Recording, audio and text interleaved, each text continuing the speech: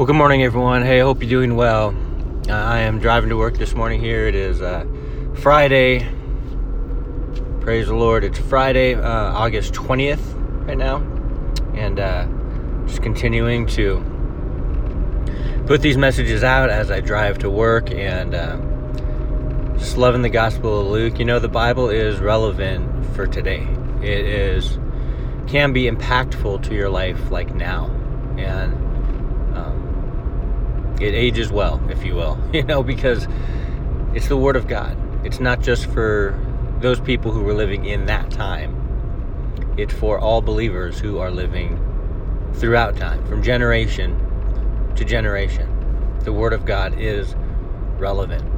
And for a long time, I didn't like that word relevant. I don't know why. I think because a lot of seeker-friendly churches were using it, and I kind of was turned off by it, but I can't think of a better word to describe what the Word of God is to our lives, like in today's day. It's relevant. It's applicable. We can identify with it. God speaks to us through it, and it's just amazing.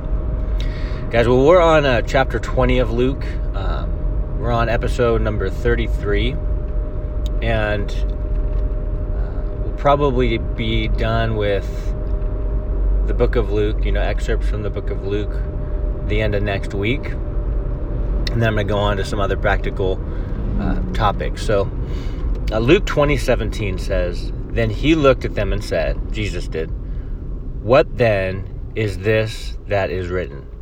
The stone which the builders rejected has become the chief cornerstone." Now, first of all, he draws our attention to what is written. And again, we always talk about the Word of God, but we don't talk about it more than God himself. You can know the Word of God, but do you know the God of the Word? And so we always direct our eyes and our hearts and our affections and attention back to the Bible. Why? Because it's written by God for his kids. It's for us every day. But he directs their eyes back to what is written. And I think, as believers in this fallen world, which right now is in just I like to call it like a second state of chaos right now. It's crazy. Everything's crazy. It seems as if, right? And things are getting darker and worse, and some people say, well, it's just as bad as it's always been. It stays the same. Well, that's biblically incorrect. It is getting worse. It's getting darker. Hearts are growing cold. There's more division than ever. It's bad, you guys. And so that is why we want to make sure that we are directed. We direct others. We direct ourselves to what is written, to what the Word of God says, because it is relevant for right now. Anyway, the subject of this verse, Luke 20:17, is the stone which the builders rejected is a chief cornerstone. And as many of you know, the chief cornerstone is the very stone in the foundation that holds the rest of the foundation together. It's actually the starting point in which all the other stones are built upon. And that's a beautiful picture of who Jesus is, of what Jesus does. He's the chief cornerstone. He is the foundation of the church, right? And all the other stones, everything else is built upon him. A mistranslation of Matthew 16:18 makes one think that Peter is the foundation, the stone, which the church is built upon. But that's based on bad hermeneutics. He is not who the church is built upon. It's Jesus. And if you interpret the Greek correctly, it'll be plain as ever, plain as day, right? But anyway, the chief cornerstone, all the other stones are built upon that stone. It's the starting point, right? It's the strongest stone. But here's the thing. Here's what it says before that. The stone which the builders have rejected. You'd think if you're a builder, just think about it practically, right? If If you're a builder, you're going to want to use the best materials. You're going to want to do the best that you can. You're going to want to make sure that the foundation is as sturdy as possible. Your livelihood's on the line. But right here it's saying, well, the builders are rejecting the chief cornerstone. Why would they do that? It is the best stone to use for this foundation. Why would they reject it? Well, there's a lot of reasons. It's kind of like unbelievers reject the truth because they're so in love with their sin. And they think if their sin is taken away, if they have to stop doing it, they will be miserable. Now, of course, there's a huge lie of the enemy and the flesh, which wants to be fed all the time.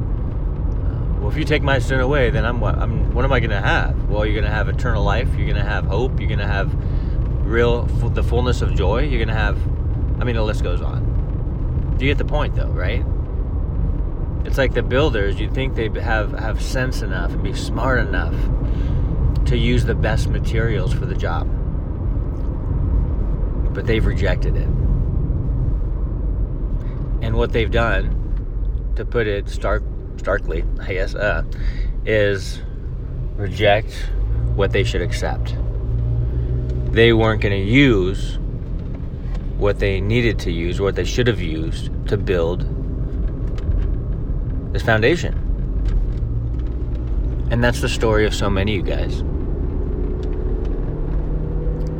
They've rejected the chief cornerstone. And here's the thing. Jesus is the chief cornerstone. If he is your foundation, you're good. And I'm not saying he's my foundation, so everything's perfect all the time now. Finally, no. If he's your foundation, if he truly is the reason why you're living, he is already the reason why you are going to heaven, why you have eternal life, because Jesus is the mediator between God and man, right?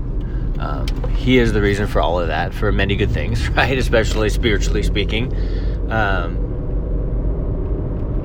But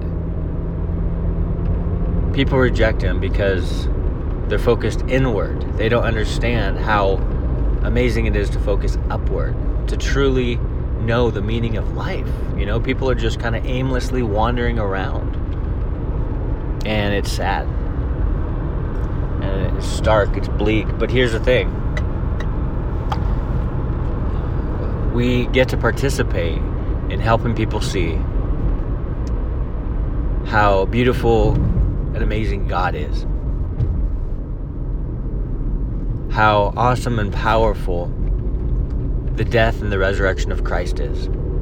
We get to participate in telling people that. That is amazing. And I know sometimes when you hear that, we were like, I don't want to tell anyone today, Well, we don't have that much longer here on this earth, right? We all have a limited time, an expiration date, right? It's appointed for man to die once. We have one life to live, right? So we want to give people Christ. We want to have those conversations, build those relationships to relay true hope. Man, people are hurting right now. People are fearful, scared, broken down, just weathered by what's going on in this world. And for the unbelievers, there is no hope. It's just all a mess. It's bleak. But the hope that we have is within us. It's from the Lord. It's Christ abiding, living in our hearts. It's amazing, guys. And we get to pass that along. We have to pass that along because time is short. And people need truth. They need what is genuine, right? And we have that information that will assuredly lead to transformation, right? And so may we share, may we be bold. Ask God for boldness. He will give it to you. The chief cornerstone is Christ. May we let that be known. However, whatever your method is, but man, it's the same message that has that's transformed your heart and your mind and your life. No, it's not all perfect. Yeah, there's still trials. There's still storms. We see those times as refinement. We count it all joy, even though we're going through the storm, because we know God is with us in it, and He's going to get us through it. And that is truth. That's not some subjective opinion. That is like what God does. In the storm that you're in, if Jesus is asleep on a pillow down below, you got nothing to worry about. He's got it under control. He's got you. Trust Him. Build your life. Continue to build your life upon the chief cornerstone, upon Christ. Amen. God bless you guys. Hey, it's Friday. I hope you guys have an amazing weekend, and we'll talk to you in a couple days.